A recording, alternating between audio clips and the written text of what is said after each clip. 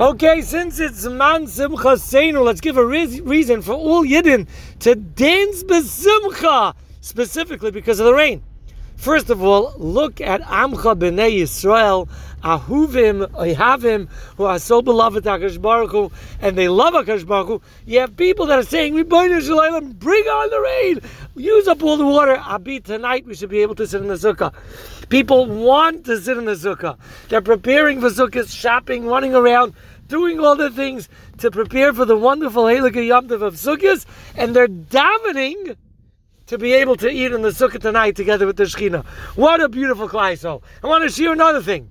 Look at the year of Shemayim of Klal Yisrael. What this whole thing that we sit and we wait tonight, if it's raining, until almost close to Chatzos, or if you have little kids earlier, but whatever it is that we have to wait. This whole waiting business is all a cheshbon of Yer Shemayim. You see, if we would go and start the meal inside the house, which would be permitted in the rain, and we'll save a kazayas at the end of the meal. Maybe it'll clear up later, maybe it won't.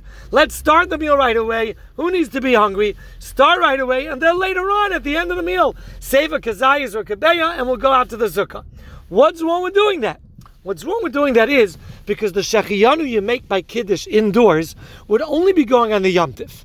And then when later on, when you go outdoors to have your kazayis or kabeya and you're eating in the sukkah, you're going to have to make a shechiyanu on the sukkah. Now that will apply even if you're eating in the rain in the sukkah, because the Mishnah Berurah says eating in the rain in the sukkah is no less than the building of the sukkah. It's still part of the general mitzvah of sukkah, and you can make a shechiyanu on it when you're experiencing sitting in the sukkah and eating, even if it's in the rain the first night. So what you would do is shechiyanu by Kiddush indoors, and then you would do a shechiyanu again outdoors. And that's a bracha she'eina tzricha. And Klal Yisrael, because of their year as Shemayim, it's part of the mitzvah as Hashem Elokecha Tira, is to appreciate Hashem's name, not to mention it in vain. And a bracha she'eina tzricha is not mamish mentioning God's name in vain, but it's not tzricha. So out of respect and fear of HaKadosh Baruch Hu's name, we're going to sit and wait it out for an hour or two, or perhaps even the Chatzos, so that we shouldn't have to make two separate shechiyanus.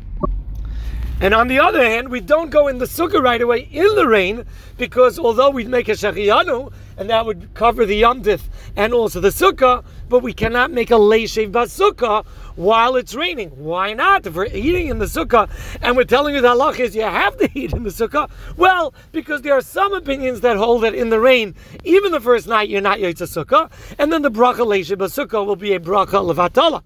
So therefore, savik bracha is lahakel, we wouldn't make the bracha.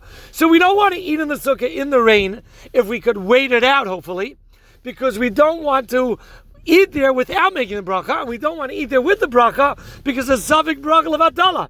Look at the ahavas Hashem of Klal Yisrael. Look at the year of Shemayim, the respect that we have for brachas. Rabbi said there's a reason for every year to dance, and I hope the Eibishter is dancing with us too.